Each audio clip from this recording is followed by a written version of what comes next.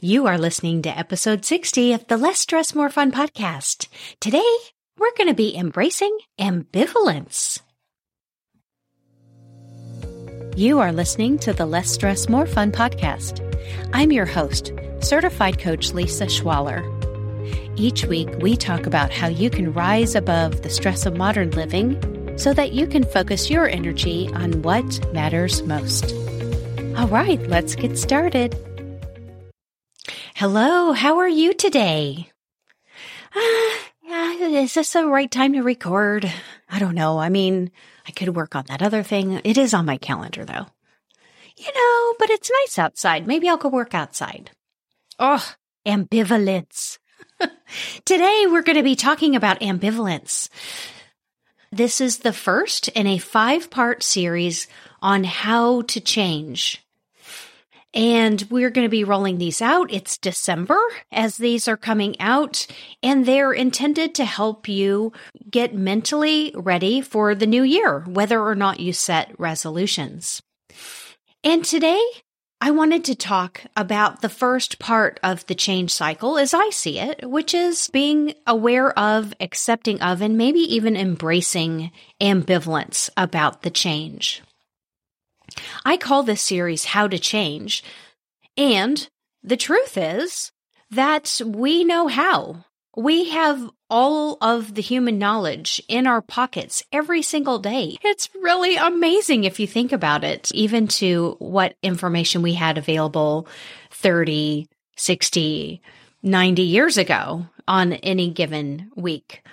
And there's a wealth of information, and we can try different things. Most of us know that, it's not necessarily the how or what we could try. It's all of the thoughts and the feelings we have about ourselves and the change and what we're getting into and what we're willing to live with and letting go of what we know. It's all of those factors that really influence whether the change is sustainable and whether the change lasts. And I love decisiveness. I do.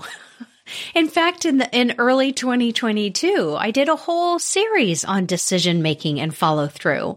I think decisiveness is amazing, and that ambivalence is a healthy and perhaps even necessary part of making changes in your life. Let's just start at the beginning. What is ambivalence? I always want to make sure that I'm defining some of these terms. A word like ambivalence may be defined a little bit differently depending on the context. Ambivalence is that sense of, I'm not quite sure. Is this for me? I'd like to. I've never been able to make this work before. I'm not real sure. It's the uncertainty that goes with change. And uncertainty around change is part of it. The reason that I start this series off with that is that I think there is a myth that you just need to decide and pick a thing and move forward. And that ambivalence, that uncertainty, the hesitation is just something to be overrun, overruled, ignored. Sometimes people look at that hesitancy and they think, is that a signal that maybe I've made the wrong decision? Because we never talk about ambivalence actually being part of the change cycle. I've never heard it this way until I encountered a therapeutic practice called motivational interviewing. I have done extensive research on addiction because I think the habits, patterns, and chemistry of addiction is so useful. Having that knowledge about it and having the latest information we have on hormones and motivation and what causes us to do things that are against our best interest, all of that knowledge and information, it helps me show up better as a coach. In particular, I find addiction to be very, very interesting just as a topic. So I was doing a lot of research into there's the podcast that I've done on the molecule of more and dopamine and serotonin. And in part of that research, I encountered this technique that is sometimes taught in some therapeutic ways called motivational interviewing. One of the essential tenets of this technique is that ambivalence, the reluctance, is actually an indicator of acceptance of change. Let's just say someone is a smoker and maybe they tell themselves, I know I shouldn't smoke. It's not healthy, but I like it. It helps me relax. It's just part of my routine. They have this whole narrative around their relationship with smoking. And when they can get to the point, from, nope, this is who I am and what I can do to, I should change, but it'll be kind of hard. That actually is an indicator that their mind is open to changing that narrative, to seeing themselves as a non-smoker. It's an indicator of openness to new identity. So ambivalence is important. And that, I think, is wonderful news. I know I would say, I'm going to get in shape, or I'm going to, learn how to do this, craft, or I'm going to learn how to do, I'm going to have a different practice of running my errands, or I don't know, whatever it was that I was going to change. And for me, I having come out of a lot of the traditional therapy that was around in the 70s, 80s, and 90s, it was like, oh, if it feels bad, that was an indicator that something was wrong and I needed to retreat and analyze. And I was never told that feeling bad, feeling ambivalent, feeling uncertain is just an indicator. It's just part of the process. It's not neutral. It doesn't say anything has gone wrong. It doesn't indicate that I am on the wrong path. It's just my brain saying, well, this is new and I don't know if I like it.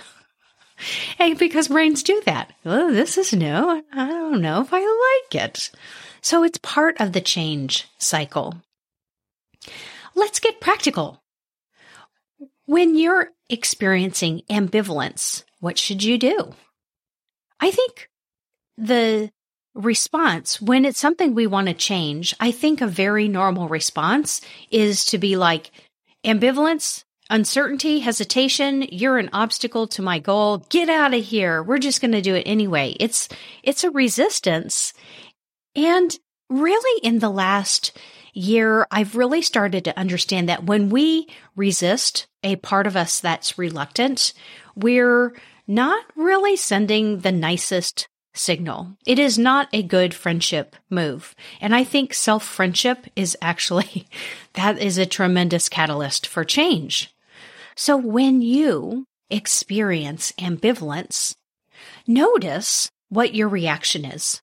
So there's your initial reaction, which may come with the feeling of hesitation, uncertainty, reluctance, and notice how you react to that.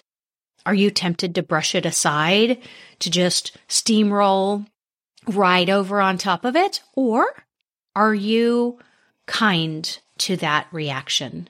I would say my suggestion is to notice when you experience ambivalence, if you can just say, And in motivational interviewing, one of the techniques, and it's something I've really incorporated into my coaching practice, is almost kind of absorbing what they're telling you. Like, I don't know if I'm ready to give up smoking. I don't know how else I would relax.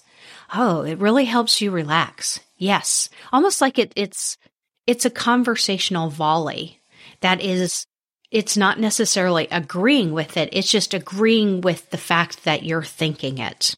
I know that's like splitting hairs, but I'm telling you that little extra bit can make such a difference. So when you experience ambivalence, then just kind of acknowledging it, kind of absorbing the energy of it. Like, yeah, this has been a really big part of my life right now. It would make sense that I might feel a little reluctance about whether I'm going to be able to change, whether it's going to stick this time. That seems pretty normal reaction. Like even imagine the energy of it. Like that is building a signal of strong self-friendship. That's a tough phrase to say.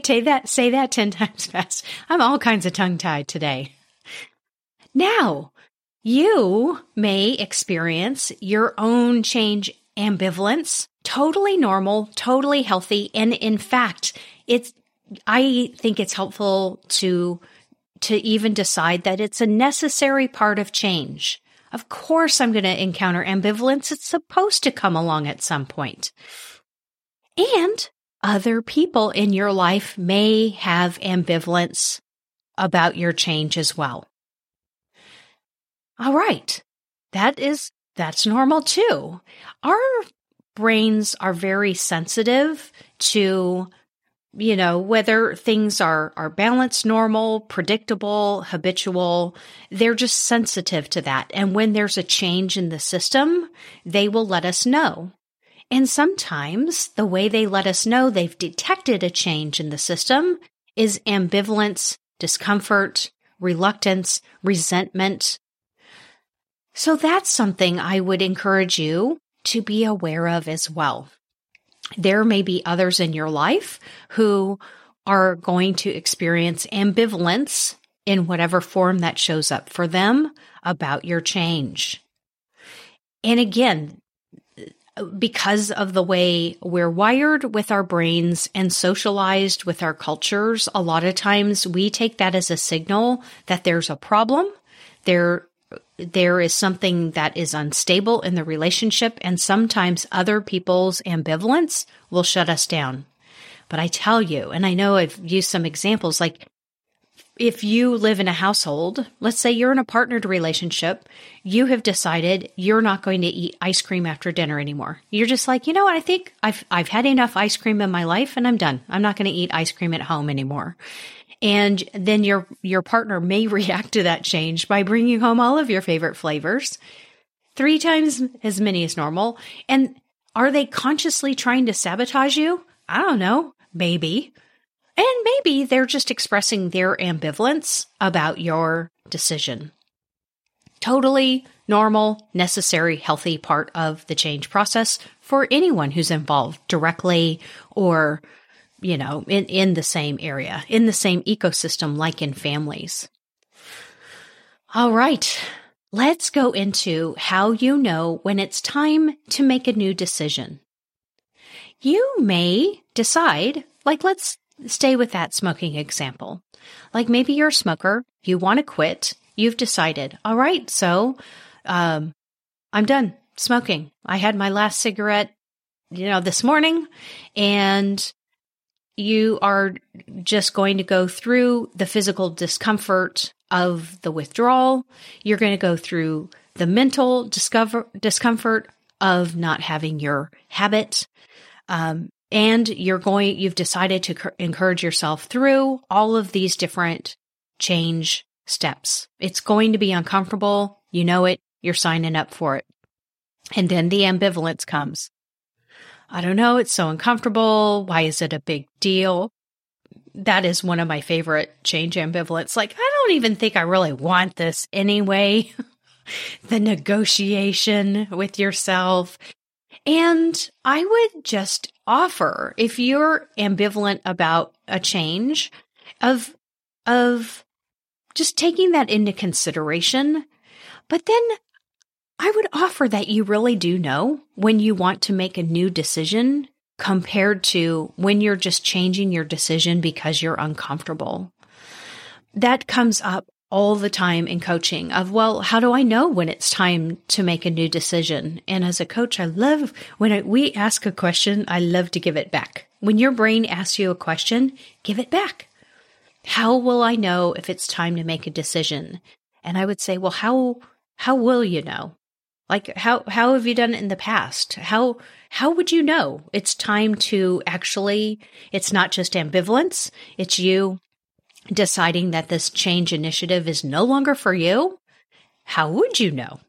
And most of the time, we have that answer. And if not, that is a beautiful invitation to continue to be a friend to yourself, build your self-trust so that You always know you can trust yourself to give the answer that feels right for you.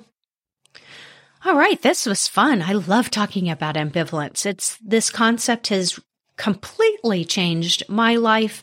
It's something when I bring it into coaching, it really can change the course of change initiatives. People come to me a lot of times with a goal or goals that they want to meet. There's behavior changes that they want. They want to create something new, and introducing the fact that ambivalence is part of the process. It's often a game changer, big time. All right, let's go into your invitation this week. Your Coach Lisa invitation is to think of a change process in your life, whether it's one you're in the middle of now or one that you're planning for. And reflect on what ambivalence you may have about that project.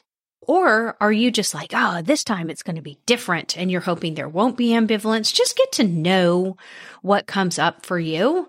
And for fun, just think back to a few other things that you've done and I would say, look at changes you've tried that didn't stick, as it were, and changes you tried where it just became part of your new identity.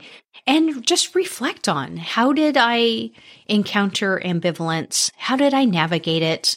What can I learn about what strategies work the best for me? All right, that is what I have for you today. And we are going to have 4 more episodes in this series on how to change. And next time we will be talking about how you can use your feelings as fuel. Wow, let's go. Have a great day. Thank you for listening. If you're enjoying the podcast, please rate and review wherever you listen. This will help other listeners find the show and bring less stress, more fun out into the world. Thank you so much, and I'll talk to you next week.